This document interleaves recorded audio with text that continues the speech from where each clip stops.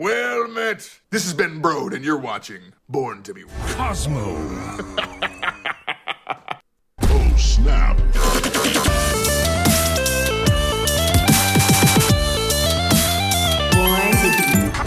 Cosmo.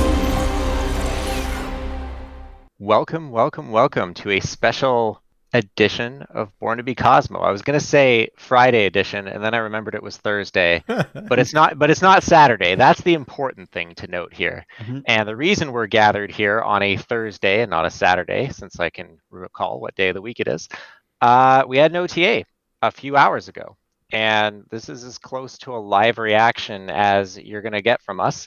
Kind of different perspectives. Zombies has been playing with the game pretty much since the OTA has gone live, so for several hours. I got about maybe an hour of game time in since the OTA went live. And Nate, you've been quite busy, and you got precisely no time. In fact, a lot of these reactions are going to be in real time from you, so this should make for an interesting conversation. OTA stands for "Oh, that's awful," or maybe it stands for "Oh, that's awesome." I guess we'll see. And I think in this case, it's going to be a little bit of column A and B. A lot of changes. I don't know about you guys, but when they talked about their release schedule for the holiday season at the beginning of the month, right, when the patch dropped, it was there's going to be no OTA, and then there'll be an OTA if crazy things happen, and then it was we're going to have an OTA. So I expected it to be more on the tame side because. We've got a patch in January, but that probably has been locked in for some time and is going to be a content update. And the next OTA isn't for another month, is it? Yeah, about a month. Yeah. 18th, so probably. The game as it is right now, outside of new card releases, is, the power level will remain as is. So I wasn't expecting a lot. And I think that my expectations were exceeded because there were a lot of changes made, and we're going to take you through them all. Yeah, it's by virtue of comparison, I think it's the best OTA we've gotten in like 2 months. It's not really because it's particularly great. It's more so because like the other ones have just been awful. But that's something. Wow, something. that is a decidedly negative take. Although, hey, I'm positive about this OTA. I'm positive it's better than the rest of the trash. Are you sure? I heard that you alias Mr. Negative over there. Yeah, I've been playing Mr. Negative all day. So what else do you expect? That was gonna be my pun. The lead into my pun. You squashed my pun. All right. No, it wasn't your bad. It was Zombies' bad, but it's okay. No, that's an interesting take. Yeah, the last couple have been controversial to rough. I think I would agree with you. And this one, I don't even know really what to think of it yet. There are some things that I expected that I didn't want to see. There were some things that I expected to not see, which came true. And then there were kind of the big surprises, and there were many. So for me, it was change to X. Didn't want it to happen, but saw it coming. It's been in the works for a long time, unfortunately. Yeah, unfortunately. X has been places. He's seen things. Yeah. No change to Loki, which I am disappointed with, but also expected. But the Ellen Loki. Mm-hmm. Yeah, and then just like the buffs to Ronan, the changes to Viper, are all like, So yeah, I know that Nate, you chopped up Snapzone's excellent graphic that they release every time there's a balance update. So perhaps maybe we could just get into it and start talking about it card by card. Yeah, and I've got Havok up on the screen because he's the new card, but we'll get there in the appropriate time, in connection with the other changes. So yeah, let's jump straight to it. So yeah, we got this graphic from Marvel Snap Zone, and I'll just jump right in. The first one is Professor X. Rip. Man, I've been calling, for me to say I called it would be somewhat disingenuous because I just assumed every balance patch X was going to get the hatchet, and somehow X dodged because of this whole new player experience thing. But Blob, I think Blob was the straw that broke the camel's back. People were getting X'd and blobbed, and the same set of people that don't like Galactus probably don't like this either. They Yeah, I hate don't- lockdown. They hate lockdown. Yep. It's all the lockdown cards got hit. Storm got hit. I guess the only card that didn't get hit is Jeff because he's invincible.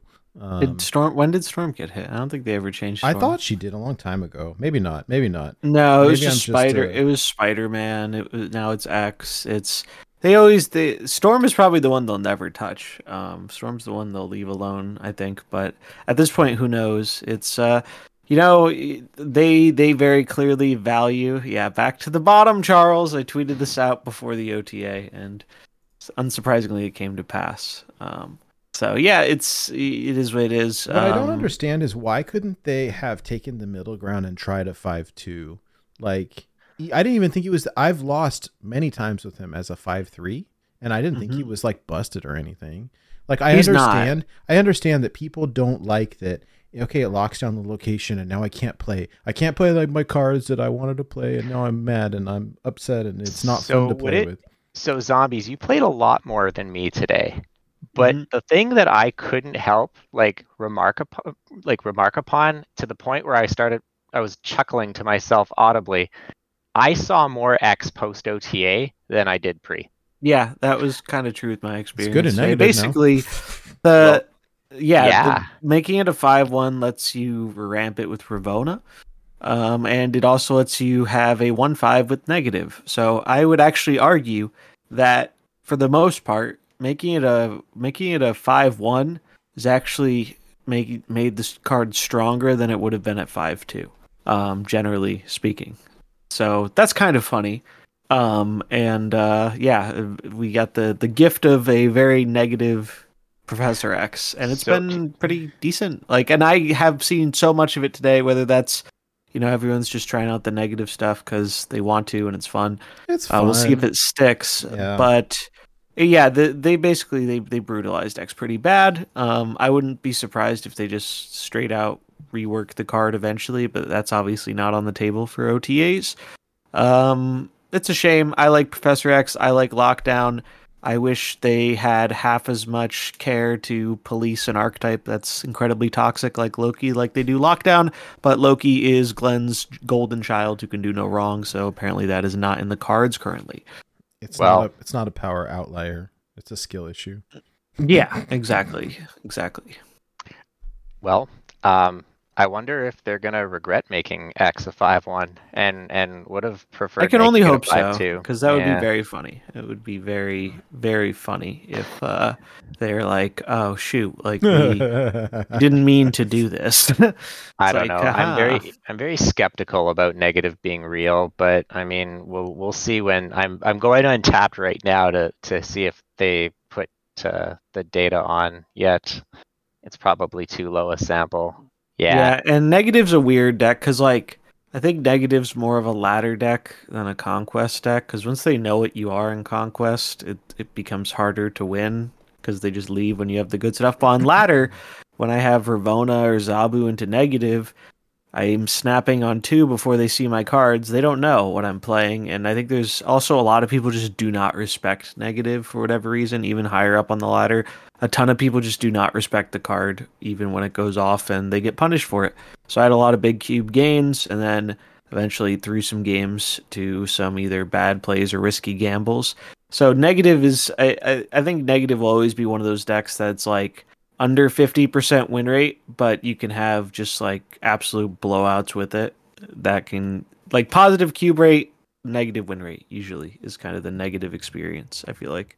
Yep. I played against a Blob Thanos that was still running X. I guess they were just running the same list, and I couldn't help but wonder if perhaps maybe in that specific deck, X might still just be good enough because you've got a lot of high stat cheap things that you put in the X lane, like the stones, Yeah, Thanos will probably still get the most use out of it just because sometimes if you draw your stones and your opponent doesn't put a lot of stuff on the board, X can still get there.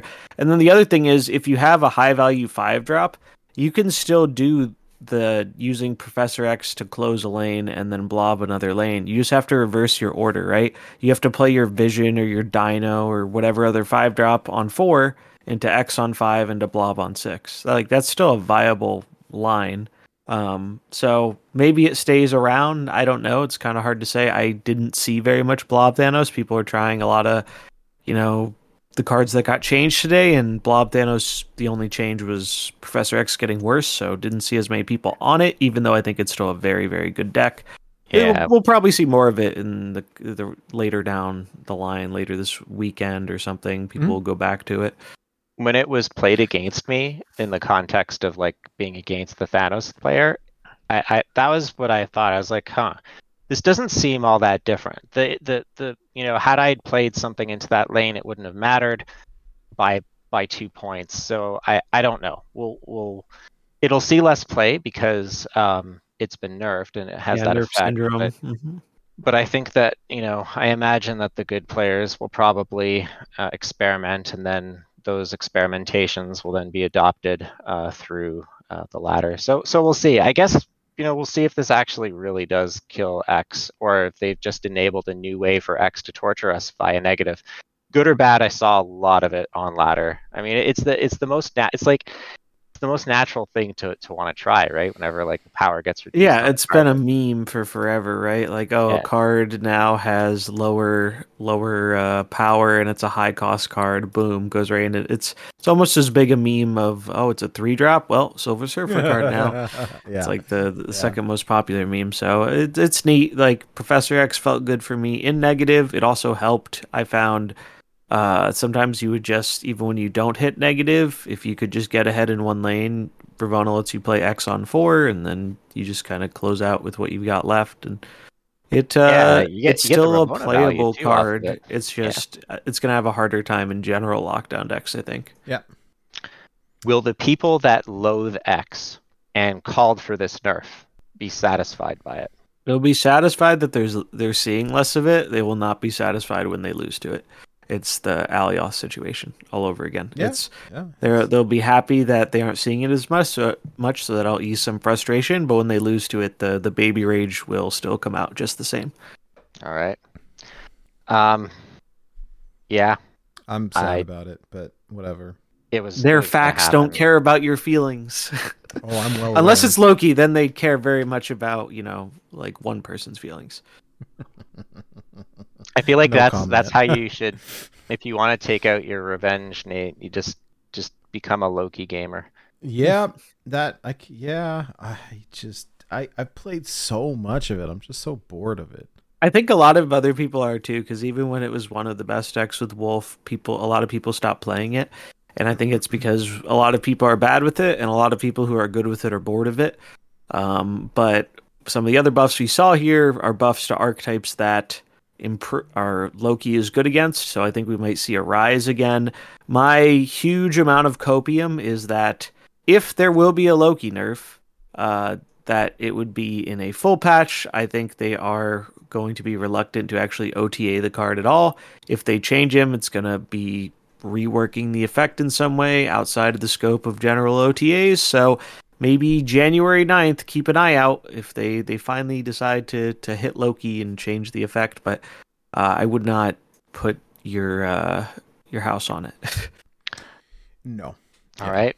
So we nerf decks, and unlike most nerfs to cards, we're seeing more of it rather than less. The question is, will it be a novelty or will it hold? Can you imagine the nerf makes the play rate of it go up, and so the people that wanted to see it less are even more upset? It's like that time when they nerfed the second time they nerfed Galactus and they reworked it, and it became a 6/7. People were saying it was a buff. Remember that? Like unironically, like, oh my god, they buffed Galactus. What?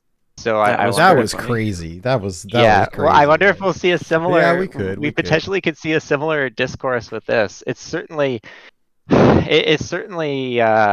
change. Yeah. Unwittingly buffed it with Mr. Negative. Oh my gosh, that's hilarious. All right. So what have we got next? Next up is Werewolf by Night. So it went from being a 3/3 to now it's a 4/4. So everything else is the same. It's just slower, which is this matters a lot. This is a very, very heavy nerf. I don't think I can overemphasize that this is a very heavy nerf to the card. It's basically it's a Zabu card now, And that's not like a meme. That's if you want to get significant value out of this card, you almost certainly have to run Zabu, because the difference between getting Wolf down on 3 and Wolf down on 4 is really, really different. And you need that extra turn for cheap on reveal stuff to make the Werewolf work. And I think most decks are going to drop this. And this is a pretty huge change to the metagame, because not only Loki was running this, most mid-rangey decks were running this, because they have a lot of cheap on reveals. They can move the Wolf around. It's big stats that your opponent has to kind of predict where it ends up, so it's not easy to die to tech. It was just a very, very powerful card. And the thing I'm concerned about is, while Loki was good with it, it was also very good against Loki, because scaling threats are better against Loki than raw stats, because when they copy your hand, or they copy your deck, they aren't getting your 3/10 werewolf, they're getting a 3/3 werewolf on turn 5, or maybe turn 4. They don't have as much time or space to make use of it. Whereas if you're playing like a deck with big stats, Loki's going to clown on you pretty relentlessly. And so I don't know where this card is going to find much of a home outside of some Zabu decks. Maybe a Zabu Darkhawk, maybe a Zabu Loki, who knows, where you can still get it down on 3. But this is a very, very big nerf. It hit, yeah. Like Price said in chat, like, so glad we spent 6K tokens on this, right? Like, yeah, because rental snap. That's the name of the game. It dramatically changes the playability of the card. Like, it's just not. So now you only have 2 turns to really use it. Like, you can use it on 5 and 6. That's it. Like, it kind of is really crappy. Seems not great. It seems not great. Yeah. So the only deck that I've seen it in and see it theory crafted in is Loki, because you said it's a Zabu card now, and I think that Loki is now a Zabu deck. Or at least it's not what I think, it's what players far better than I, who I watch, think.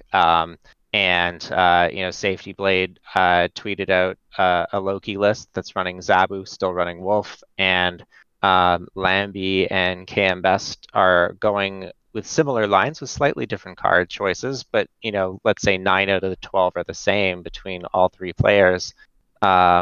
It feels like, kind of like when they nerfed Snow Guard, it went from being in all exactly of these like decks Snow to Guard. being a Loki card, right?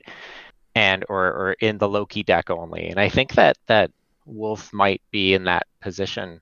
I will have to see, but you're right. Having 1 less turn to jump the Wolf means the growth is going to be considerably less. Yeah. Because Loki discounts cards and has other kind of ways of cheating, it mitigates that somewhat. And you can toss it away if it's bad. If you're not in a game where you're using the werewolf, just throw it away with Loki. And that's one of the things. You don't have to actually deal with the card in your hand if it's bad. Just get one of your opponent's cards instead. And that all goes back to the fundamental Loki issue we've talked about before. But yeah, Snowguard's a great analogy. They took a card that was being used in a wide variety of decks and now are pushing it into a narrow amount of decks, and they view it as a win, when I think a lot of players are going to kind of take that as an L, even though the card was, I think, pretty undisputably, it was one of the best, if not the best 3-drop in the game.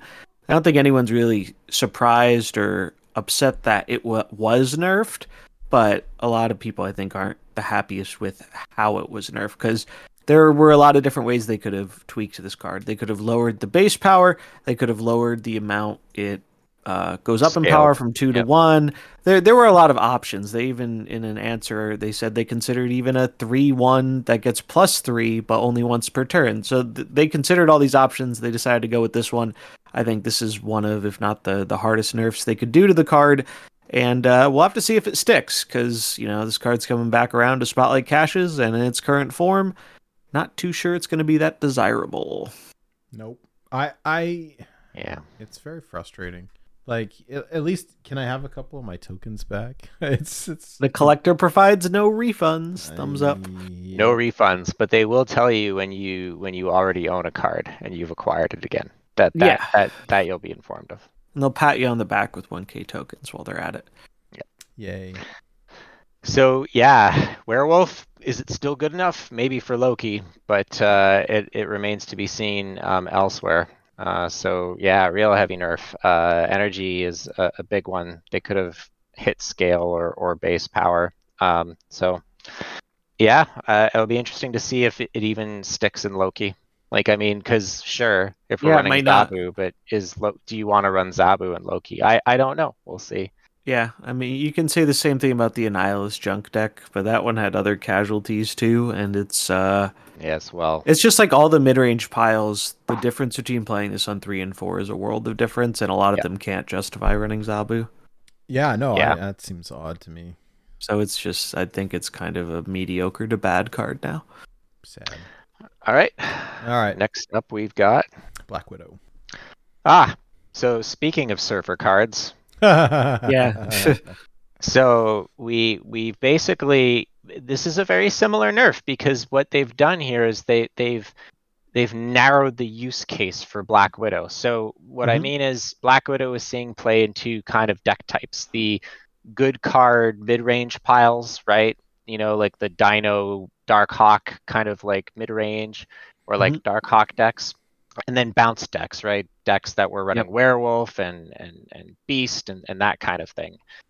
So we basically said no more bounce, but mid-range okay, and perhaps maybe even I almost wince at saying this, but you know, it's just a good card to drop in Surfer now, right? It's just, you know, 3/3, deny your opponent a draw. It's fine. You know, it's it's strong. their Yeah. solution to a card seeing more play or doing more disruption than they like is just slap 3/3 on it. They did it with Rock Slide. They're doing it with Widow. They did it with Mobius. They're going to do it with more cards in the future. This is the stat line they give something when they're like, this effect is really powerful, so we don't want people getting like multiple of it or bouncing it or whatever. Let's slap 3/3 on it and call it a day. Yeah. It is what it is. Like, I do think bouncing the Widow was pretty offensive. It was like, Yeah. that's the reason this got changed. They said we don't like people getting to play this multiple times a game, and it turns out in a game where you draw 6 cards most games, if you stop your opponent from drawing 2 of them and you have a payoff that gets bigger on top of that and you're limiting their board space, it is a not super desirable thing to have. By the way, that was probably one of the strongest things you could do against Loki, right? Which is why the yes, bounce hawk piles were so good, right? Because of its Loki matchup. So in a way, not like this kind of is a one less problem for Loki to consider. I'll tell you what though, I was playing a lot of Thanos since Blob came out, like the rest of the world. It really sucked when Black Widow. Yeah. Oh yeah, because they Denied your would draw. have priority a fair amount of the time, and then you would lose your draw in the stones, and that was usually pretty backbreaking. I feel like this is like a buff almost to like the mid-range decks that were playing Black Widow, because they were playing Widow anyhow, and now they're just happy to get the extra 2 points. I wouldn't go that far. I think the 2-drop slot on the curve was very valuable, and then also losing the bounce aspect. Between this and one of the other nerfs with like Viper, it really messed up the junk decks curve a lot. Right. It's like the card on its own in a vacuum is fine, but the decks that like this, I think it's a pretty big hit to it, especially alongside Werewolf, because you were often playing Werewolf with Black Widow and the bounce stuff, and it was just domino effect kind of. Yeah, it's just the curve stone decks that probably don't care about this change, or are they're still gonna run it, I guess is what I'm saying. I don't know. I think you're going to see less of this card just because the 3-drop. The difference between 2s and 3s in this game is so ridiculously big, not only just because of curving out, because of when you can fit it in your different curves. Like, I think Mobius was the best example. It's so easy to fit a 2-drop in on different turns, because you can tempo it on turn 2, you can play it with a 1-drop on 3, 2 2s on 4, 2 3 on 5, a 4 and a 2 on 6. Like, those are just good numbers. Those tend to work out better than 3-drops regularly work out. 3-drops often put you off curve a lot of time, and then it can be pretty punishing. So, like, I think the card is fine, but you're definitely going to see the usage go down, because 3 is just, even though it's better statted for the cost, right? Because it's a 3/4 as opposed to a 2/3. I mean, it's not. it's not that much better, but I don't know. But people were using it primarily in like bounce and stuff, right? And it's just not that feasible. Yeah, to do bounce anymore, is the bounce was the big thing, and this is no longer a bounce card. Bouncing a 3-drop versus bouncing a 2-drop is a world of difference because of the beast reduction and when you can fit it in. Yeah. All right, so 3 is the Kiss of Death. We'll see if Black Widow even sees play outside of the bounce shells. Some of us are doubtful.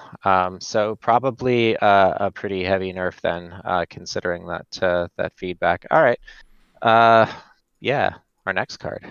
I've never seen this card played before. It's a card called Martyr. Is that a new variant for Titania? They buff Martyr from a 1/4 to a 1/5. It moves to a location that will lose you the game if it can at the end, kind of like the inverse Miss Marvel. So they broke the lore, unless there's a forthcoming buff to Miss Marvel, a rebuff. Back to 4/5, probably not.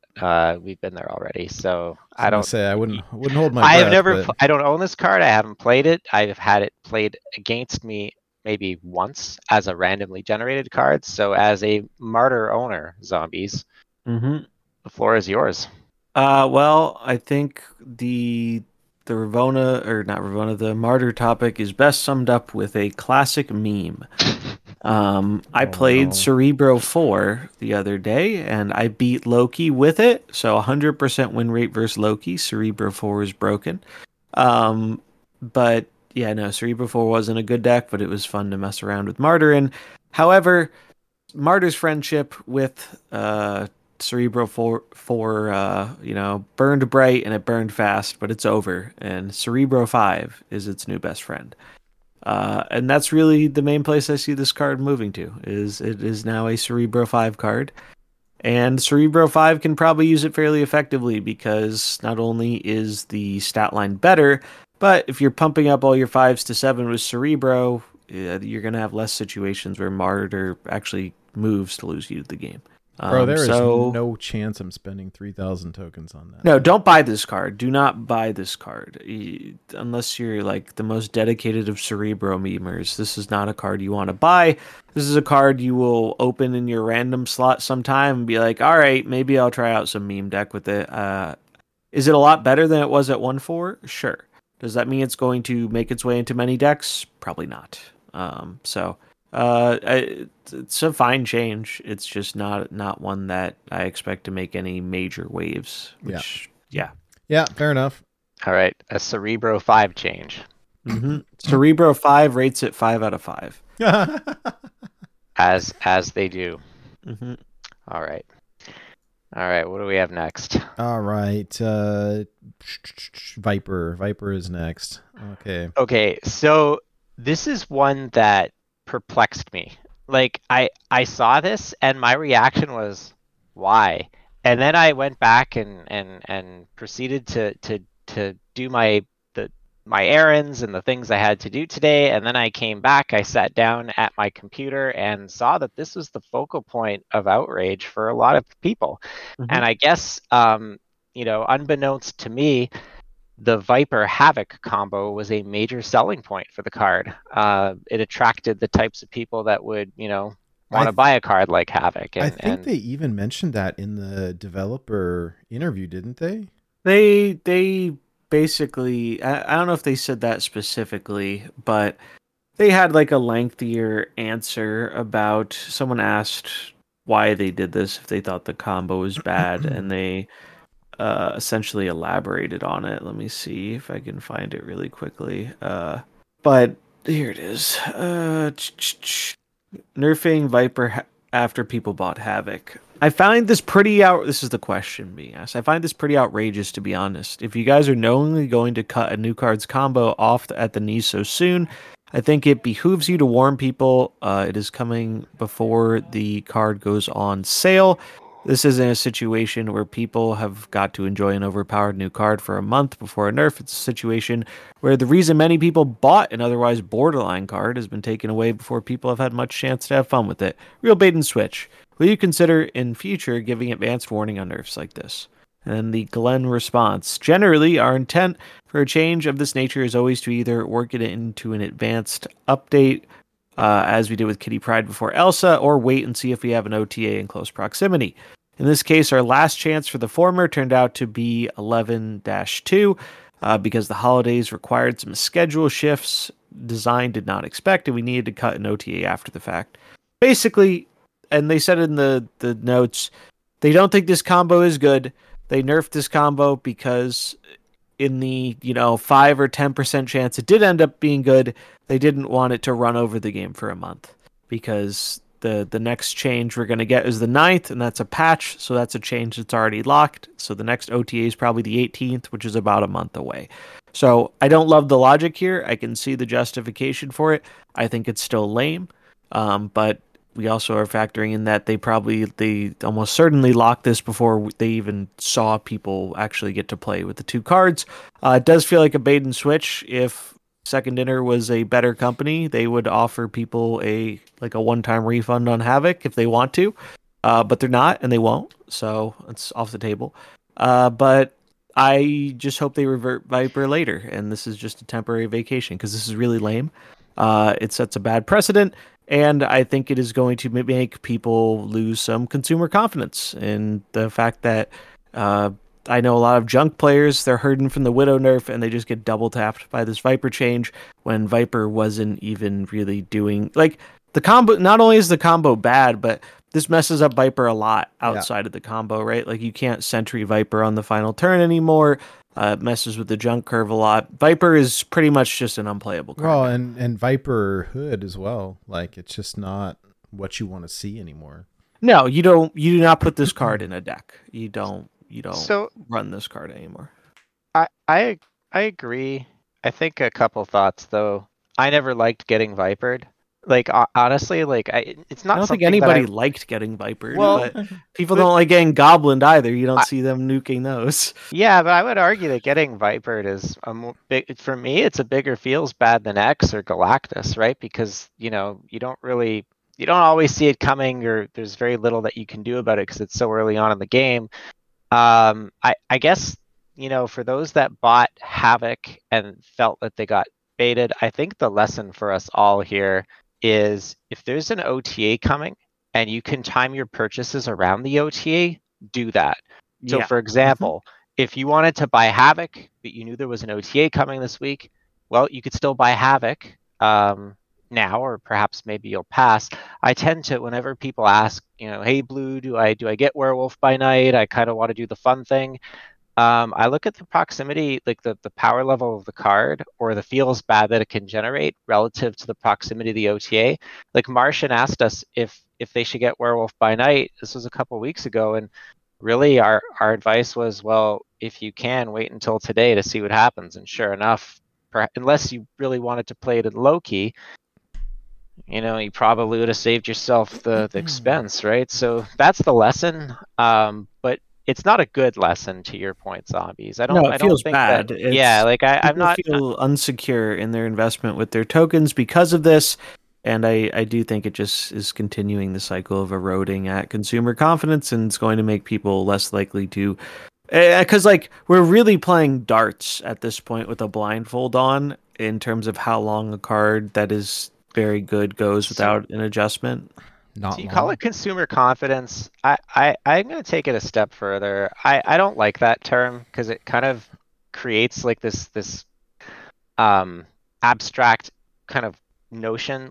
It's trust, right? It's trust between Second Dinner and us. Yeah, trust is consumer. The consumers have confidence in trusting you, right? But to me, it is. I know it's semantics, but I feel like just describing it as a break in trust is a lot more meaningful of a statement, because it feels a lot more personal.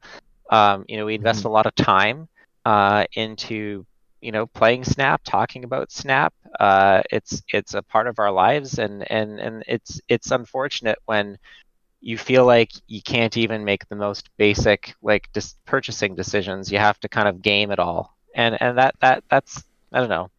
Yes, it is a breach in confidence, but I feel it goes a little further than that. At least for me, perhaps.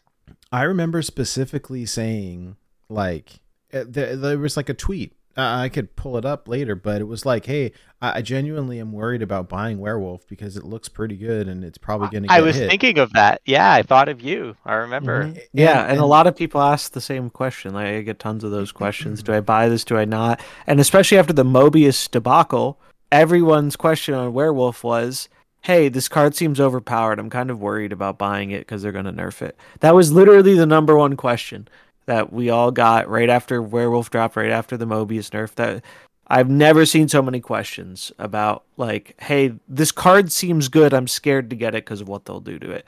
If that doesn't tell you everything you need to know, I don't know what does. Yeah, and that, I mean, it is it is just an unfortunate state. I don't know what to say. I for me, my preference is always to make the changes that are necessary for game balance and game experience. But understanding that those changes can cause, collateral damage in the player base can be mitigated. It's a choice to do nothing about it. And it's that choice, that indecision, that lack of taking any ownership of that really, it hurts, right? It kind of sucks. And so, sure, I didn't get screwed over by the Viper Havok situation. I did buy Werewolf. I had to use 4 keys. Weren't keys at the time, but still 4 spotlights to get it. And now it's gonna see a lot less play. Ouch. Anyways, so yeah. It's, I mean, if one thing is certain, you can trust Second Dinner to make the right decision about as much as you can trust Arrow to move a blob. That's the message I feel like has been sent. Is like they're gonna make the decisions they make, and when they make one that is poorly received or goes poorly, the defensive shield of "don't worry, guys, if it's bad, we'll fix it later." And I know most of people watching this or listening don't play Magic the Gathering Arena, but I used to think that Arena's like nerf ban refund policy was laughable, almost insulting. It is by comparison generous insofar as they give you a couple of wild cards, right? Like the equivalent of a spotlight key, maybe, if you want to think of it that way. You get nothing in Snap. It's a real feels bad. They just have that philosophy of, well, like, trust us, we want all the cards to be good, we'll deal with it later.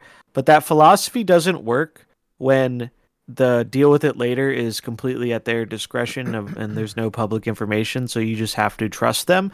And they say things are fine when cards clearly aren't very fine. Like defending 2099 being fine, even though like he's very clearly bad.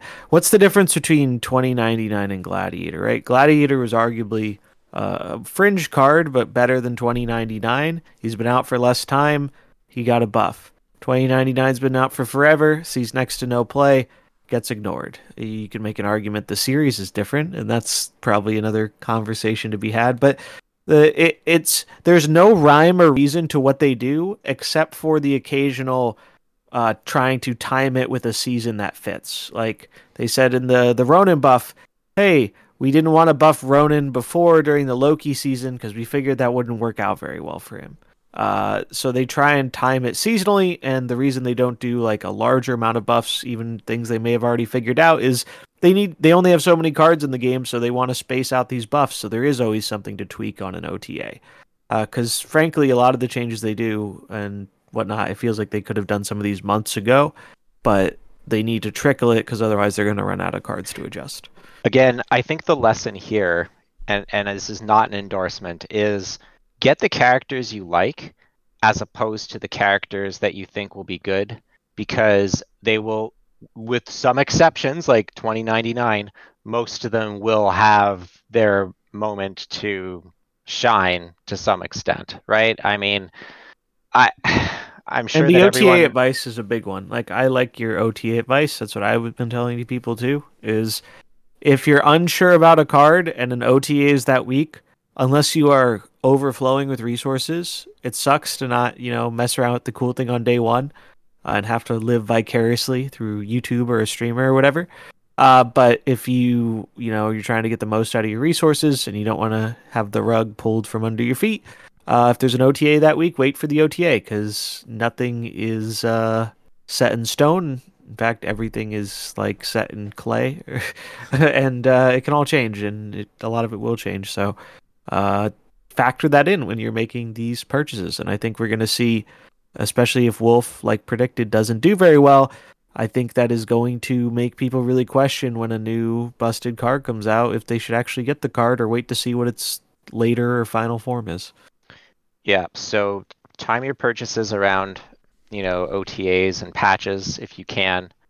If you can, select the characters that you enjoy more as opposed to the ones that you think will be good. I get it though. Everybody wants to win a certain amount, even when they're trying to have fun.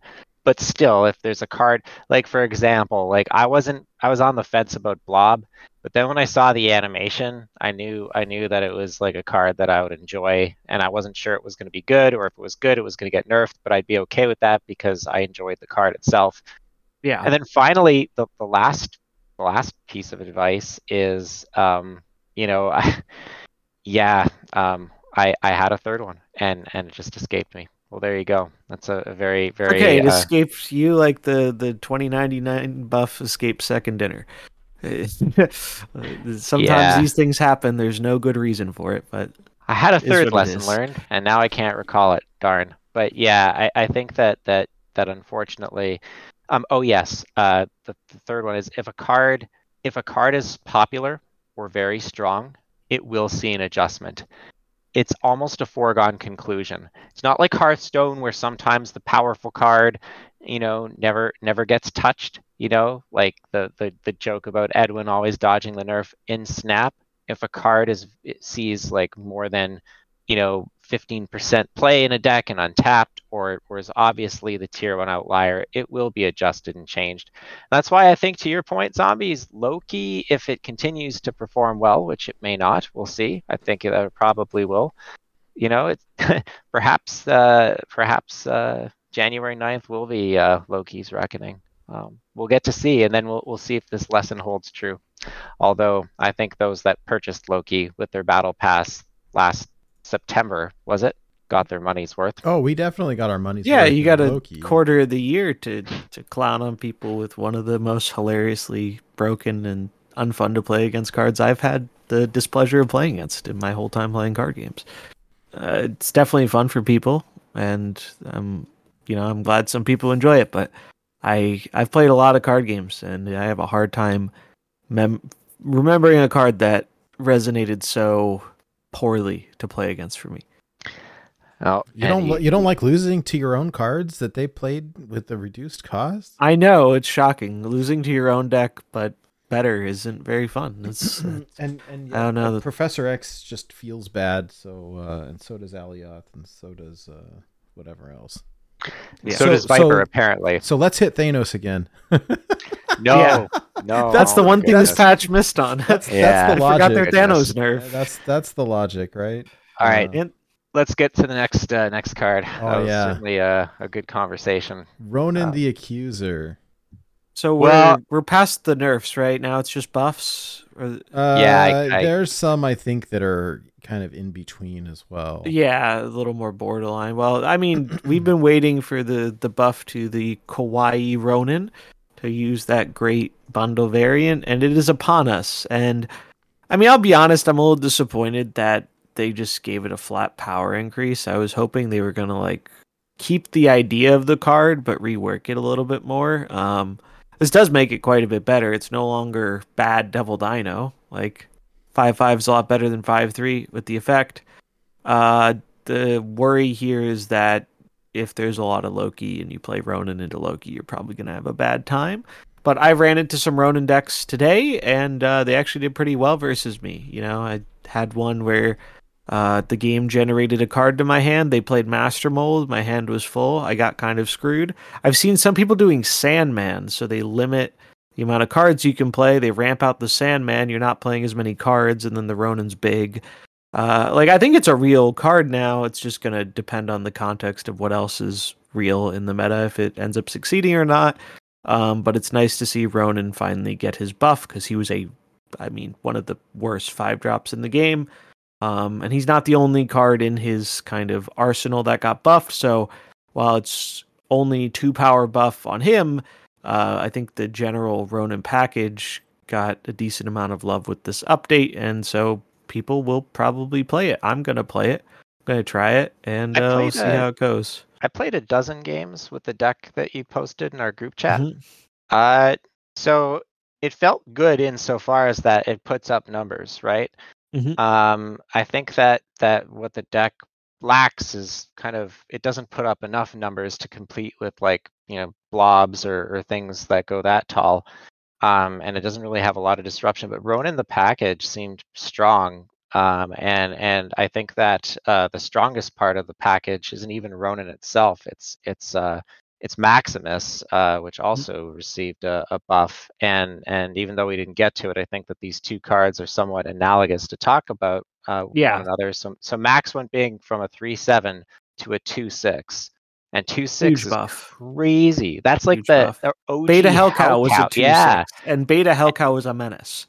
And this is, in a way, you could argue that it's similar in that it has a downside that can be converted to upside, and it converts to upside with Ronan in other situations too, but straight up it's just really good with Ronan. And so yeah, they only gave Ronan a +2, but I feel like the max change is like insane, like that. It's a huge buff for this card, and just a huge buff in general, because now, like a Storm deck, you play Maximus into Storm as a curve out. You can play Maximus on the final turn, so your opponent doesn't really get the advantage of having the cards. That's what people used to do with Old Hellcow. Old Hellcow was actually a Sarah card, because it was a 1/6. And you know what else makes it a 1/6? I'll give you a hint. It's a 4-letter word, and it starts with an L. But yeah. So the poor Ronan is not. It also, this is a family show now. Come on. Yeah. It's an interesting new package that kind of appeared. It used to be, we always used to think of Ronan and Master Mold as this kind of 2-card package. I think that if you're running those two, you have to run Max. It's just they are a package deal. Yeah. There are only so many cards that add stuff to your opponent's hand. Ronan, Master Mold being 2 of the main ones. Master Mold also dropping in series, so if you want to play a Ronan deck, don't buy Master Mold yet. Wait till he drops on the 9th if you're pool 3 complete, because you will get that card for free essentially. So don't rush into it, because it's just a waste of resources. I don't actually think it's good enough. It's kind of in this weird, awkward middle kind of tier. It doesn't have the reactive tools, like if you're playing the package. Like, I suppose you can play Shang. You could build it reactively. It's just, I think it feels chunky with it at 5 though, right? Like, yeah, 5 drops are just like, yeah, because your main window to play it is on 5. You don't really want to play it on 6. You want to curve it out on 5. So if you miss that or something disrupts that, the deck feels a lot worse. This is why we put Lad in the deck too, so that we can essentially get a Ronan Lad. We've seen Dino Lad has been good. People ran that in Thanos, so like similar kind of situation. But yeah, this card, it's like you generally don't want to play it on turn 6 because it's the only thing you can play. But overall, I think these are some of the changes that people are more positive on, myself included. Been waiting for a Ronan buff, and I'm looking forward to trying it out, as long as I can dodge the Lokis. The Lokis and the Blobs and... Yeah, Blob is just like... Blob is a great card. It's just, oh my gosh, and the animation with his tummy going blob blob blob blob blob. Yeah, it's nothing competes with Blob in terms of power. It goes taller than anything else in the game. I like maybe negative. What you said, Blue, or Tribunal. It hits the spot for me. Like you don't cut Alioth. You run Blob and Alioth, and you just look. Do I have Prio? Oh, cool. I'll run Alioth. Do I not have Prio? Cool. I'll run Blob. Like, oh my gosh. I cut Alioth though, so. Oh. Well, it's not that I didn't cut Alioth. I stopped playing the X. I started playing. Well, the deck now it has to be changed because the X is dead. But Like I said, I maybe not, played but, one like, earlier, and they were still running it. I'm and, still seeing it, and it's not just a negative. People are still running that card. I've seen it in Thanos still. It's because people do Yeah. not want to let the professor go. part of it though is that the change is so new that like I Yeah, gotta play. people I wanna gotta play test with it, my right? deck, and it's like, is it still good or is it not good? Like you got to try it out first. And there is an argument that, yeah, Daredevil gets a bit better because now you really need to know the knowledge of where X goes to win you the thing. The other big thing about X, and I noticed this playing an X deck without Jeff, is Jeff no longer ties X on its own. If you X on its own, Jeff will beat you. That is a huge nerf to the card. Like, Yeah. I can't overstate how big of a difference that makes, given how ubiquitous Jeff is in like mid-rangey, just most decks in the game that aren't like combo decks. Run Jeff, and Jeff is just way stronger at beating Professor X now. Yep. Yeah. Unless you also run your own Jeff, but even then, it's kind of relevant. So that just goes to tell you we're talking about Ronan, and we're back to talking about X. So I think it's time to move on. And I think that we kind of already talked about Max, although perhaps what we can focus on now is the other applications that Max can be used in. As a 2/6, I think that this is going to be a very ubiquitous card, and I wonder if it gets shaved down to a 2/5 at some point. But for now, as a 2/6, like, I mean, we want to play this in Sarah decks, almost certainly. Yeah, you could. I had trouble figuring out what I wanted to cut for it, to be honest. But yeah, it seems like a good card in a deck that's really just trying to power stuff out. 2/6 is blob a lot of decks, stats, you know, man. I was thinking about, perhaps maybe in Thanos, if you still want to run X, Max isn't the worst thing in the world because you can slam it, in a lane with a couple stones, and all of a sudden X is looking not so shabby. Perhaps that's a bit ambitious, but I think that a 2/6, just like 2/5 is an overstated 2-drop already. I mean, Lizard's a 2/5 with a big downside. As a 2/6, like, I don't know. It's a point above the pack, right? Like, we have 2/5s. I don't think we have, like, the only cards that get to like 2/6 are often cards that are just really high scaling cards. So like something like Collector or like Old Elsa, or just anytime we had a 2-drop that was getting above 2/6, it was almost undisputably busted. Angela, like the list goes on. So just having a natural 2/6 stat line, and one where you can mitigate the downside by playing it towards the end of the game when your opponent doesn't benefit from the cards, or you playing it out for tempo in a deck like Ronan where you want them to have cards, or versus a deck that has a fuller hand usually. Comes like the rock slide at the end of the game where it buffs the scales the card on your side, right? Yeah, or maybe even like Sandman, right, where you limit your opponent's resources so they can't use all the cards that you got from them, or they got from you. So there's a lot of application for this card. 2/6 is much better than a 3/7, except for the Silver Surfer fans, but they had something else in store for the fans of the Surfer. What a segue. I hope that's the next card. If not, we'll have to make it the next card. Edit it, post. Nope, here we go. All right. So our latest Series 5 darling that just didn't quite release strong enough got buffed from a 3/7 to a 3/8. That's Gladiator. Yeah. I got this was one, the by data the way. mine. This was the old data mine, and we were very concerned about this card at a 3/8. Obviously, the context of the game was pretty different at the time, but yeah, we all saw this as a 3/8, and we're like, whoa. This was also back when Shang-Chi wasn't nerfed, so the idea was, well, if it pulls something bigger than Gladiator, you just Shang-Chi it. Now it's a little different because you Now you can't got Shang-Chi nines. nines, but Yeah. still, similar situation. This is a big boost. 3/7 was like as premium as you got with 3-drops.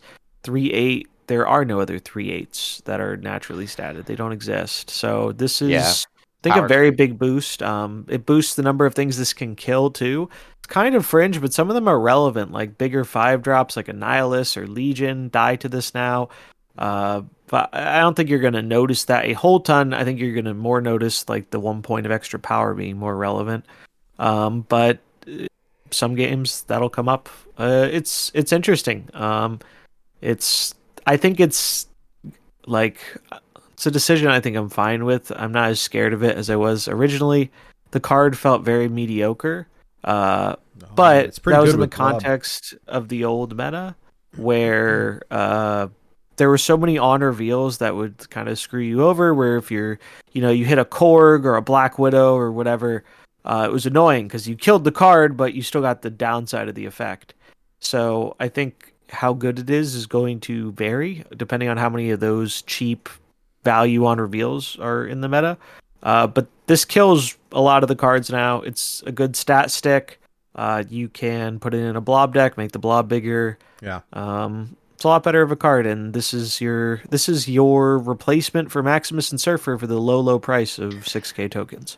You even play this, anyways. I don't know. I find the downside of this card is quite high, right? The on reveal can be, or the ongoing, depending on what it does, will affect you or be calculated into the final power disposition. Mm-hmm. So it's we'll see. I think that the game is a lot different since it was originally mined, and that says a lot too. How much things change quickly. Yeah. I think that it's interesting. We went from being kind of in these like static blocks for long periods of time to almost change that seems breakneck. It's hard to keep up. And it's going to get back to that too, right? Because we're in the slower time of year for change, given that we've had less OTAs since November because of the holidays and taking weeks off of the changes. So I think it's going to be. I think the change of pace is going to feel very, very different when January rolls around because we had that for so long, and then now we have had really it's kind of just like 1 to 2 patches a month, where one is like a content patch, so that's like old data, and even some of the past content patches weren't super crazy, and less OTAs, so. We're going to see even more change soon, TM. Yeah, it's lumpy, right?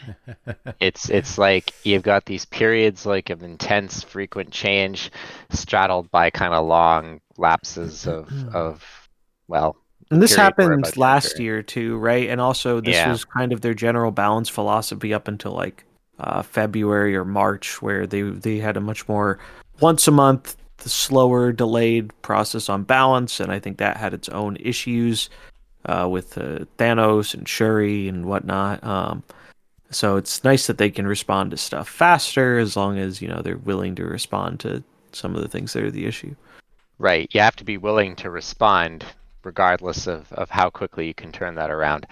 I guess it's a fine buff. It'll be interesting to see. I don't think I'm going to go out and purchase the card. You shouldn't spend 6K tokens on this card almost no matter what. Like, I like the card. I think it's a fun card. The animations are kind of fun. It's a great animation. It's funny. He like curses if he pulls out a thing that's too big. Yeah, it's funny. It's funny. It's fun. I enjoyed playing the card. It is not a card you should be prioritizing with your tokens. If you get it randomly or if you get it if it's in a spotlight week you like the other stuff, sure, but it's not a card you need to have. I got it, and I don't remember how I got it anymore. I think you high rolled a random open, if I recall correctly. Like you were opening another week, and I think you got it. And I remember that kind of happened to me. I was kind of mad because I gambled 2 caches on it the week it came out because I was bored and just wanted to mess around with it, and I got lucky. And then the next week, I wanted most of the things in there, so I opened, and my already owned pull was Gladiator. Which felt super bad because the odds of that happening are very low. It's low, you get a Series 5, and then it's lower. I would have got one I didn't own because I own most of them. So if I waited a week, I would have been like rewarded, but you have no way of knowing that, and it just adds to that kind of feels bad of getting an already owned card, but it is what it is. Yeah, I've gotten really lucky and high rolled the last couple of spotlight caches too. I've saved up to 13 now, 13 keys. Pretty good. And the last 2 I've opened on 1. So and I bought Havok with tokens because I didn't want to roll for it. But And we can use this opportunity to plug. So Snap Zone, I saw Kirilos tweet out this. They do all the graphics that we see on Snap Zone, but I believe they were also involved in this project, which is a Spotlight Cash Planner. This is the first website I've seen do something like this, and I think it's actually really good. Obviously, it's not 100% foolproof to plan in this game because of how they change things. Case in point, Stature was data mined for a future week. We know she's going to Series 3, so she's probably not going to be in that week anymore. That'll change. But generally, a lot of the data mine stuff for Spotlight stays the same. And with this system, you can check off boxes on, hey, I want this card, or hey, I'm going to use tokens on this card.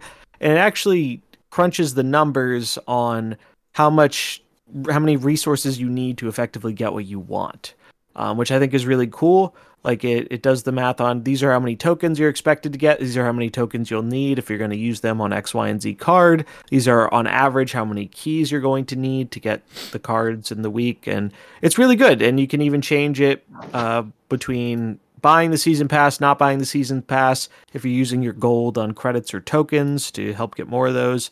It's one of the better features I think they've ever added. So if you like planning ahead and you're not sure, do I have enough things or not? I check it out. It's pretty cool. That's a neat feature. I'm looking at it right now.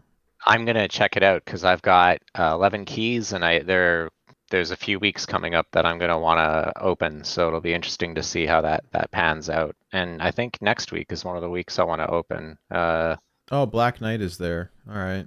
So yep. Celine and Black Knight, yeah. And I've been thinking about getting Black Knight, but I didn't there was no way I was gonna pay $6,000 for that.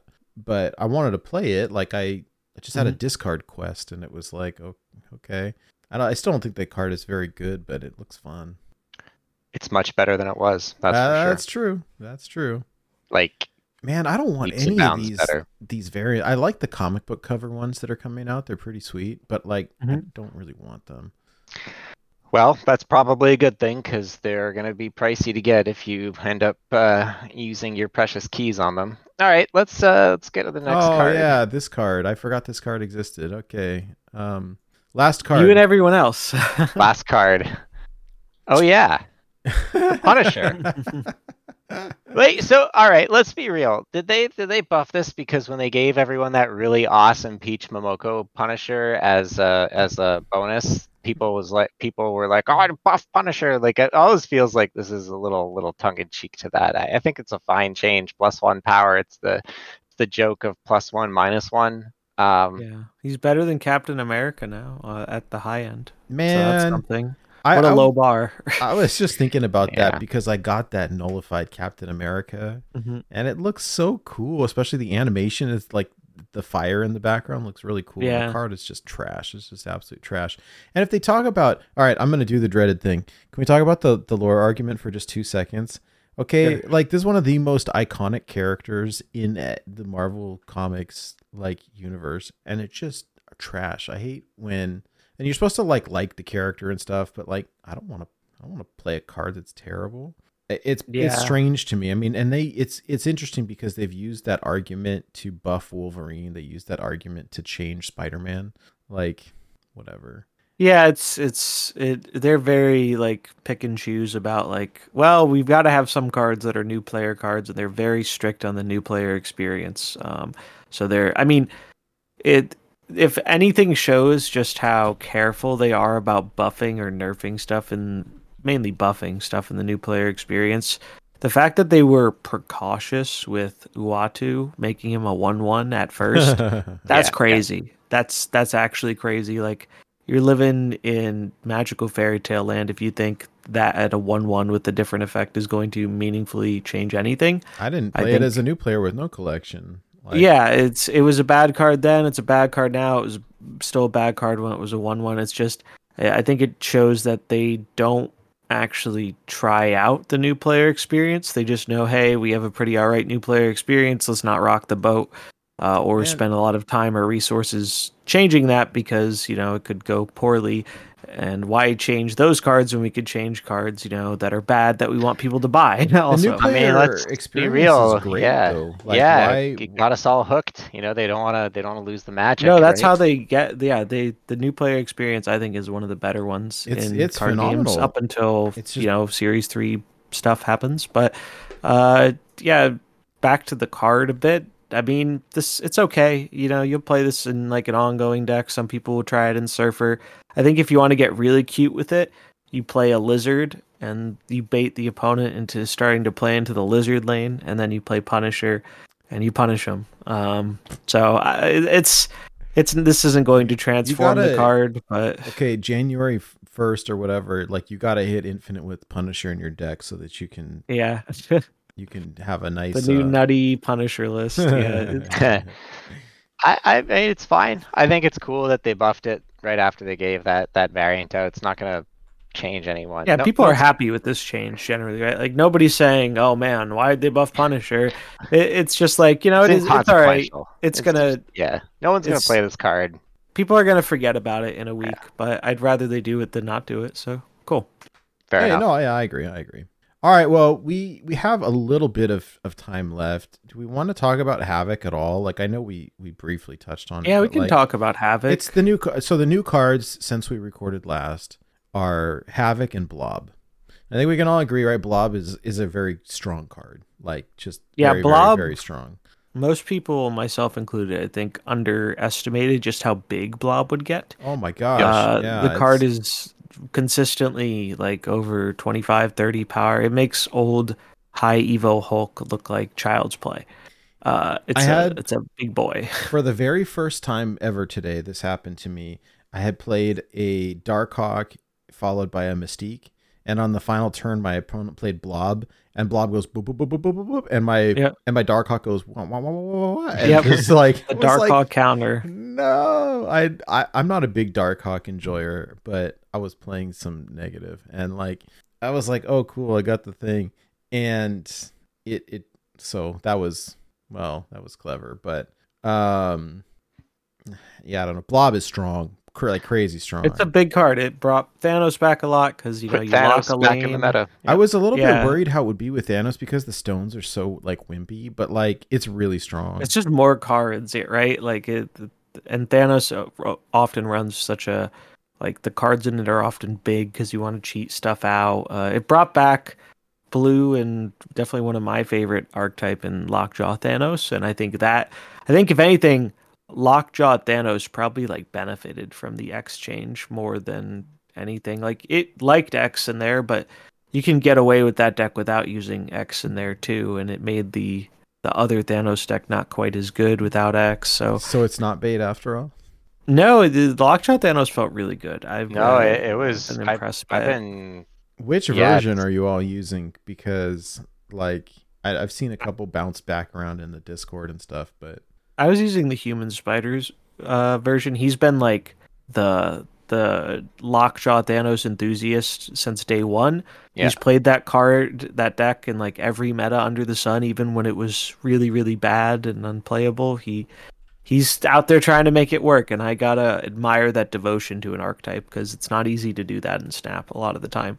Because it had a really rough time there for a while. Obviously, it was like a really busted deck at the beginning of the year with Quinjet and Leech and all this other stuff, but it was bad for a long time, and now it's kind of come back and it's feeling pretty good. He did have X in his deck. I imagine he's going to cut it. I'm going to cut it and try something else, but at the same time, if your plan is making a big blob and, you cheated out a Lockjaw and you want to protect it, or, you ramp out some big card on 4 or 3 with Lockjaw, you protect it, you blob another lane. X is still kind of doing work there because he was never your primary power source to begin with. So maybe it does stay, maybe it doesn't, but I think the core of the deck is strong regardless. So and Blob is probably the biggest reason for that deck's resurgence because you get a payoff for running all the big things you want anyway. And we have early next year, Kyera coming in, which is going to make your 1s and 6s not destroyable. That's prime real estate for a Lockjaw Thanos deck because your big thing you're scared of often is like Shang-Chi. And if your big guys can't get Shang-Chi'd, you're pretty happy. Oh, yeah. So I was curious if the human spider's been cooking, and it looks like they're experimenting with Ronan and Max in That's a Locked cool On idea. They are trying different things out. So it's not like this is the final iteration, but there's already cooking being done. And in a way, I think that Ronan Max isn't the worst idea in the world, because I mean, again, it's Blob. It's good for Blob, and it's like a little 2-card package. Anyways, we'll see Yeah, what pretty they. I think solid. that there's gonna be a Thanos list that will continue to see play. That's Thanos almost isn't for going certain. anywhere, and Yeah. especially later, in this February, looks like it's going to be a very Thanos-y theme season. But we wanted to talk about Havok too, because that's the new card of the week, right? And here's the list from the Human Here's Spider. the If list you're for anybody who looking wants it. It for might someone- change because this is before Yeah. the OTAs, but It almost certainly will probably almost maybe not cut X. We'll see. It probably does, but I don't know. We'll have to wait and Yeah, see how time that. will tell, but it's a fun list. It's effective. So if you want to play Thanos, but you weren't as into like the more control-y version that was going around, this is the way I would go. Yeah. But Havok is so we're seeing a pattern, right? Like when they started doing Series 4 cards, we had like 1 or 2 months where they were like 2 Series 4 cards and people were like losing their mind. It was awesome. And now we've kind of settled into a rotation, I think, of, well, we do, 1 Series 4 card a month. And Havok is the Series 4 card this month. And he got a lot of crap from a lot of people, myself included. Just didn't seem like that great of a card. He was worse when he was originally data mined as a 2/1 that got +3 power at the end of turn. The Havok Viper combo is something people were scared about. You give Havok to your opponent on turn 3, and then they are stuck at that energy for the rest of the game. Havok gets big though, so you need to like Shang or Shadow King him, because I mean, if you send Havok over on 3, they get the thing at the end of turn, so he's like a 16 power card. It's nothing to scoff at. But that combo didn't work very well. The places this card is seeing play, like I played a bunch of it. Negative, I think this is a very good negative card, especially in like the new negative with X and whatnot. I've liked this. It's not core. You can play without it, but if you have it, it's a good home for it because you often play it on turn 5. And if it's a negative flipped, you play it for free. It ends up being a 0/10, and that's pretty good.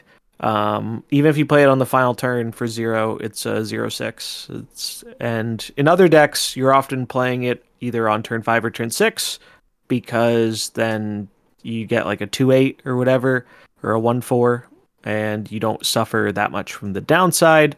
The other decks I really liked it in were just kind of like an old school Hitmonkey bounce style deck where you're kind of okay being down a mana on the final turn. I imagine even maybe some Sarah decks might experiment with this, but the new Maximus is probably just better in that kind of slot. And then like a tempo deck with Wave is another home people have tried it in. I tried it there. I kind of like it. You play this with Wave on turn 5. It makes your 6s and 5s cost 4. So you can still play a 6 or a 5 and even 1 drop alongside that on turn 6 and still get a 2/8 from Havok. So those have been the best homes for it. By no means this is a card you need to buy. But if you like those style of decks, Havok is a decent addition to it. I would not race out to get it though. I would kind of just wait and maybe you roll into it in your random slot, or maybe he's featured again in a week where you want something else. Generally, with Series 4 cards, getting them opened randomly or buying them with tokens is the way to go. You don't really want to use your spotlights just to get a Series 4 card because they're not as valuable as Series 5 cards. The most exciting deck I've seen cooked with Havok is negative. And I think that anytime that's the most exciting place, that's the most exciting. It's a warning place for sign, card. right? Yeah, it's a bit of a red flag. I mean, look, negative's your thing, then by all means, I guess get it, right? But I think that it's an easy wait and see. It's good with Professor X. I will say that, especially in negative when you even against Professor X, that's actually been a great thing, is playing this where I think they're going to X and you gain the extra power and then you outscale them in the lane is pretty cool. But yeah, it's just very specific, and it's really not a card you often can play before turn 5 because you're stuck at whatever energy you're on. I think the most efficient thing to do is not even to spend 3,000 tokens on it. It's to build up enough of these like Series 4 cards that you're kind of meh on. Because like when you open that fourth spot collector's spotlight reserve, right? It's more likely to roll a Series 4 than a Series 5. So if you have fewer already owned Series 4 cards, you're going to pull them more frequently there. I don't know. I guess that's why that planner, not to keep promoting it, is such a good tool, because perhaps there's going to be months where you want to open and get all 3 things. Like next week, I think a lot of people are going to end up using 3 to 4 keys because you got Lad, you got Black Knight. A lot of people have been waiting for Lad to show up in a spotlight. So it's good to have some cards built up so that you'll see that already owned message a little less frequently. I wish that we didn't have to be so tactical about how to spend our in-game resources. Like it feel like, honestly, and this comes from someone that plays an infamous gacha game by Hoyoverse, like I feel like I don't have to be nearly as careful with my resource planning in that game as I am in Snap. Like it's not good how deliberate you have to be. I don't like it. Yeah, and it's especially annoying, and we don't really have a whole ton of time to dive into it, but the whole controversy surrounding, there is that big bundle coming up in a few days, the Sentry bundle. There was a data mine. People have been planning for it for a long time. Data mine gets updated, find out it's nerfed. People are upset because they passed on previously better deals to save for this one. It changed last minute. The new data mine apparently isn't even correct either. Supposedly, it was originally going to be 7,500 gold, 8k credits, 6k tokens. Most people, I think, thought it was a bit too good to be true, but, people held out hope. You have to plan pretty religiously if you want to min-max your resources, and so people hoped it would be good, and we still don't know if it's going to be good. It sounds like there's going to be more credits than originally listed, so somewhere north of 8,000, but less tokens. So unfortunately just cannot trust the data mines anymore. Because... No, they're not. I mean, they've always been taken with a grain of salt, and I think the big issue here is more so not that the data mines are right or wrong. It's that we don't get any official information, so you can't blame a player for relying on data mines when data mines are all we have. We used to get a schedule. People asked them why they don't do that anymore, and they said we need to have this flexibility to change things. Like in this month, people are using gold on variants for the albums, so they want to be able to change the offers as needed on the back end to maybe make more gold offers or things where you can buy gold, because that's what more people want than, say, tokens or credits right now. Which, sure, fair enough, but it does really mess with the planning, and the planning wouldn't be such an issue if resources weren't tight for a lot of the players. So there are ways to fix it. They just would have to be wanting to do that. The price point continues to be an issue for me, and I think maybe taking a step back from the variants and stuff will help with that. I mean, I feel pretty happy in the number of keys that I have. Then again, I've high rolled the last two new cards, and so when I get a new card on one, that's amazing. But if you can't predict it reliably, right? That's the thing. When 1 week you get that blob on one, or it takes you 4, that dramatically affects your planning for the next month, which is really not a thing that feels good. And that's why if you want to be really if you want to really optimize the system, it pays to not go after every card, so you have different spotlights being more valuable more often. Whereas if you own most of the things, a lot of the spotlight weeks get worse value because you're not getting more than one new card, and especially so if you're not interested in any of the variants. So it's a tricky thing to manage. There are definitely ways to improve it. The question is if they want to or will do that. Only time will tell. But it's just a difficult system, and I wish there was more agency over it. I wish there was less random and RNG, but unfortunately, that seems to be what is often profitable. And I mean, the same is true with like bundles and whatnot. It's kind of in their best interest to be able to change things on the fly as their data tells them to. And it's not really in the player's best interest. And also because, people skipped out on, let's say, the Dracula bundle for this future bundle, and those people feel really burned right now. But what happens when now they see another Dracula bundle and they see a better one down the line? I bet they're going to go for that Dracula bundle in the store because they don't think they can trust the thing down the line. Well, I think that this just highlights that the phenomenon that's been permitted to exist now for some time of data mining things in advance, I think the days are numbered on that. I think that... No, they said they can't stop it very easily. They actually answered a question about it. I know, but they didn't say that they can't stop it. They said they can't stop it easily.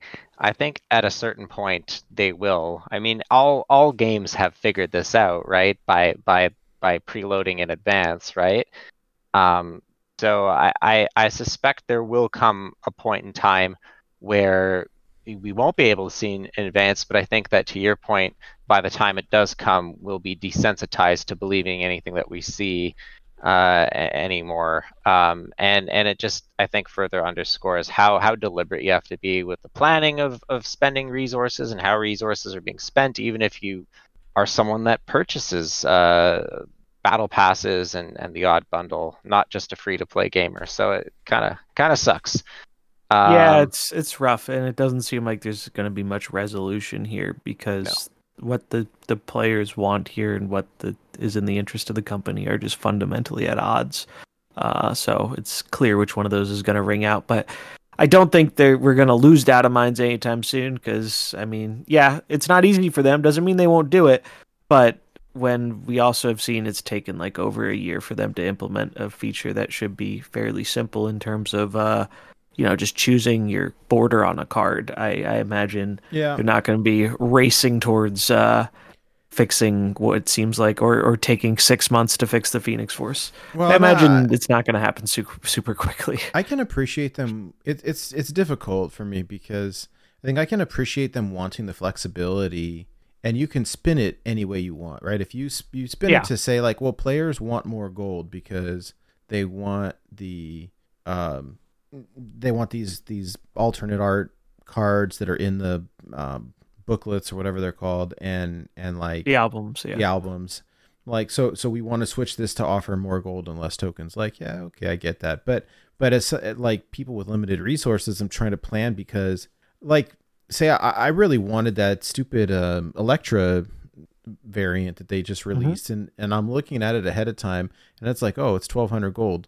Like, that's a pretty good deal actually, because you get a portrait and you get the card and you get some whatever. And was like, oh no, they're gonna change it. And like, I didn't want to spend money on it. I'm trying to like pinch my pennies right now, and I was able to save up and get it, and I was shocked that it didn't change because the 2 bundles before it changed. And right. So you just don't know. You can't realistically, like, you can hope and you try and plan around it to the best of your ability, but yeah, I think this month has showed more than anything. It's like the expectation should be that things are just not going to line up a lot of the time. Are people are people buying, like, when it blows my mind, and maybe I have a different perspective now because I'm like been looking for work, but when I open up Snap and I see, hey, look, there's this bundle and you can get 2 variants and an avatar and it's $99. I'm like, you what? Like $100 for like 2 variants of cards that are not very good? Like, I why think would that it's because they're not it's not meant to entice you. It's not meant for you. I guess. I don't know. The Magic the Gathering slogan, this product isn't meant for you. And that's okay. And yeah, well, I in a lot of ways it does feel a lot like Magic the Gathering, and not in terms of gameplay and balance, but just in terms of like philosophy, how they perceive the value of their product. They're basically they're valuating their product to be, more expensive. A luxury product. A luxury product. They use the Prada or the Louis Vuitton analogy somewhere, if I recall. And I think that there are going to be bundles that are priced that will entice you, like that Electra one. and there will be ones that don't. I think that for you and I, Nate, like we came from a very different experience, and Hearthstone isn't even the same anymore like it was. It used to be that you'd get everything as it would come out. You'd have a complete collection. You'd have everything. Now they're charging more for like their cosmetics and bundles too, right? Yeah, like they're amping it up too, and I mean that's just what these games do, right? Like you can't. It's hard for me to fault them too much for trying to really monetize cosmetics, but then it gets more complicated when it's also you're factoring in. It's not purely cosmetics because right. like it's getting you resources that help you get cards too. So it's like it's weird.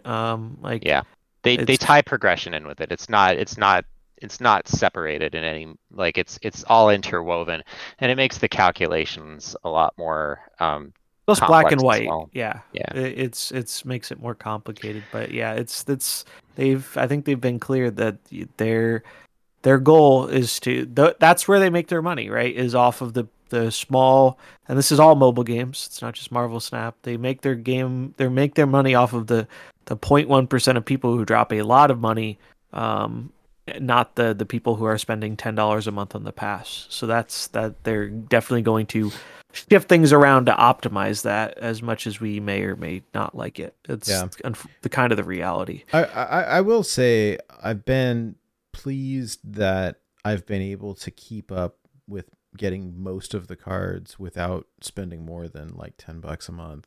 And so I don't know, but then I debate when there's a card that like Havok was like, do I buy this? If it was 6K, I definitely would not have. But at 3, I was like, well, I guess I do. And I don't know, it's interesting, but I've been able to like amass enough keys that I feel like I'm probably safe. But you're safe until you have a couple of safety blade caliber weeks. Oh right? Gosh, that's the scary thing is all it takes is like 2 weeks of not getting the new card until 4. I end up with a bunch of variants that I didn't want and no keys. Like you can imagine 2 weeks and you go through 8 of those, 8 out of 12 or 8 out of 13. Like, oh man. I think Raven's the unluckiest person I've ever seen. Almost every week he's 4 for 4. I don't know if I've ever seen him hit 1 for 4. Every week he's like streamer luck, 4 for 4, 3 for 4, and I'm like, man, that. And like he's talked about, it's really demoralizing when you just get unlucky and you're punished for getting unlucky. And it's completely out of your hands. So Price in chat, I feel kind of fortunate that I don't find so many of the new releases that compelling. But like, what a sad world we live in, right? If I look at there's a new card coming out and I'm like, oh, what a relief. That card sucks. I don't have to spend my tokens on it or my keys on it. Like, that's crazy. It says a lot about the model. Yeah, for sure. And I think everyone's felt that way at some point. I felt that way too. But it's you see a bad card and you're like, all right, phew, I can skip this week. I don't want this. That's crazy. Weird. It's like, very weird. I want to be, especially coming from a game like Hearthstone where we're so used to having like a complete collection, although this game ingrains in us very fast, right? Like that is not the target audience collection. So it's just and I'll still say this, like we say this every episode, right? For all its flaws, I love the gameplay itself is wonderful. Like the game is fun. The economy is trash and the key system is bad, and a lot of other things about the game are bad and ridiculously expensive. The gameplay is really fun. So they reinvented the wheel on the gameplay and they got it right and people love it, and then they reinvented the wheel on the economy, and well, let's just say that wheel isn't quite as round. Well, people like their exclusivity, and that's what just kills me, because I want the $200 miles and I ain't not getting it. So there you go. Yeah. The FOMO is real, and unfortunately it works. It works very, very well. As they said in the famous, there's a famous developer talk called Let's Go Whaling, where they discuss the economics of how mobile games work. And my favorite part about it is at the very start, they're like, we'll talk about ethics at the end if there's time. And I think that just kind of speaks to the whole concept of FOMO and farming whales and whatnot. It's like it's a deeply unethical system in a lot of ways, but it's just so effective that companies are stupid not to do it. No, And it if you plays draw on the line, it doesn't change anything, right? Like if this one company says, "Oh, I'm not going to do that," they're really just punching themselves in the face. Because is that going to stop other companies from doing it? No. So it's really yeah. But it's just it's predatory and for people Yeah, any who gotcha, are, and most mobile games have some kind of predatory nature to them, and it's just kind of an unfortunate reality that you have to like there. I after seeing like the money I've spent on Snap and whatnot, like I have a very strict policy on free to play games now. I'm fine enjoying a free to play game, but and this is maybe a useful bit of info for anyone who's going to start playing one or whatever. Psychologically, you have a barrier in free to play when you've not spent any money. The second you make that first purchase with the welcome bundle, there's a reason every one of these games gives you a 10x value thing, because once you make that first purchase, the wall is down. That is the hardest thing to do in free to play games, is to get someone who has never spent to spend one thing. Doesn't matter if it's $1. Once that wall is down, the percentage chance of you spending again and more in the future and repeating is so much higher. And so I would just leave people with that kind of advice. If you're free to play, or even if you're only a pass only spender, the harder you can keep yourself to that, the better off you will be if you're trying to play on a budget. Because once the wall falls down, it stays down statistically. yeah. And if you do decide to spend, you'll have to make peace with not having everything. Yeah, you just can't. Yeah. You just can't. Early on, my kid and I were on this big kick on like the pixels of all things that everybody hates, right? My kid's super into pixels, and I thought, oh, they're kind of fun. They're ugly, but they're cute. And like I could make a deck using all pixels. And then I'm like, whoa, hold on, like $5 per card, like at the cheap end, up. like even on the cheap end, that's crazy. That's crazy. Just for alternate art that is arguably bad. Just right? rip them on the track or in the Twitch drops, Oh, like gosh. Well, now we do. Oh yeah, okay. So all right, I gotta go because I gotta bounce real soon. But like, how many people? I heard of at least 3 people, myself included, who pulled like I jammed through the Twitch drops in one day. I just left it on. I put it on Dexter's stream and I left.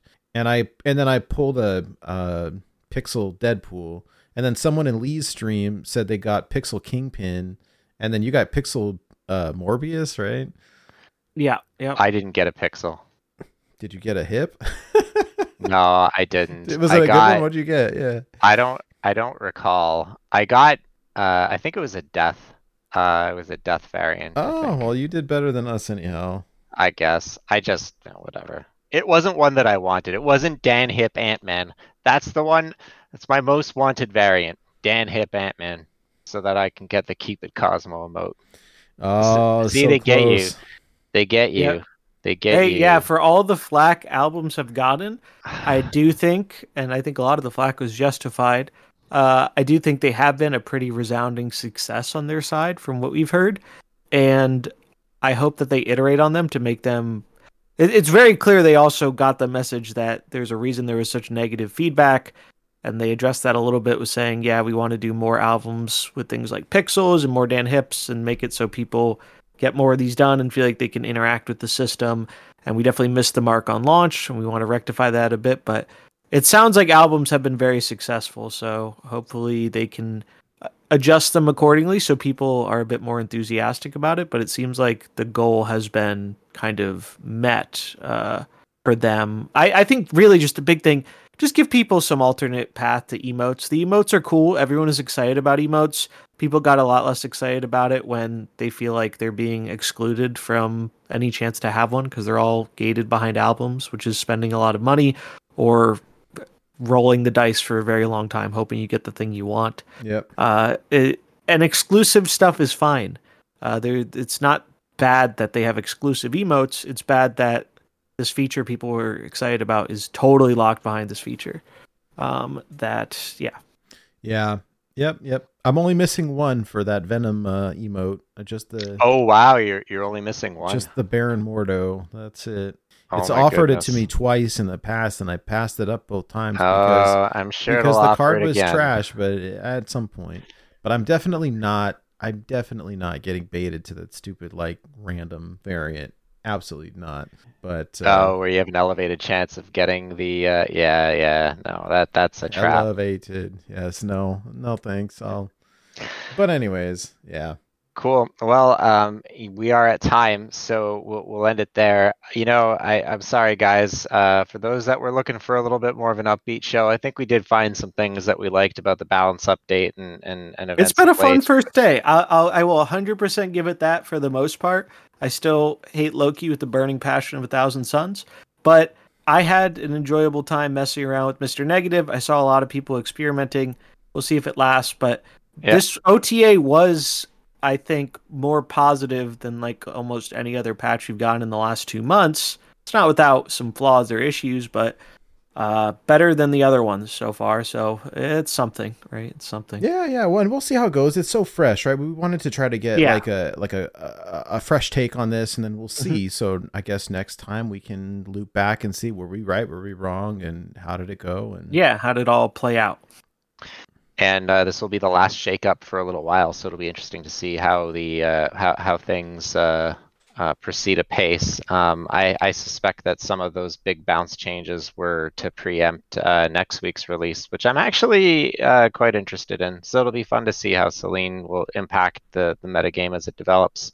Yeah. And we'll be here to talk about it, at our regular in the new year in our regular last show for the year, right? Oh, it is their last show for the year. How about that? It may be we could do another one. I don't know. We'll see. Maybe.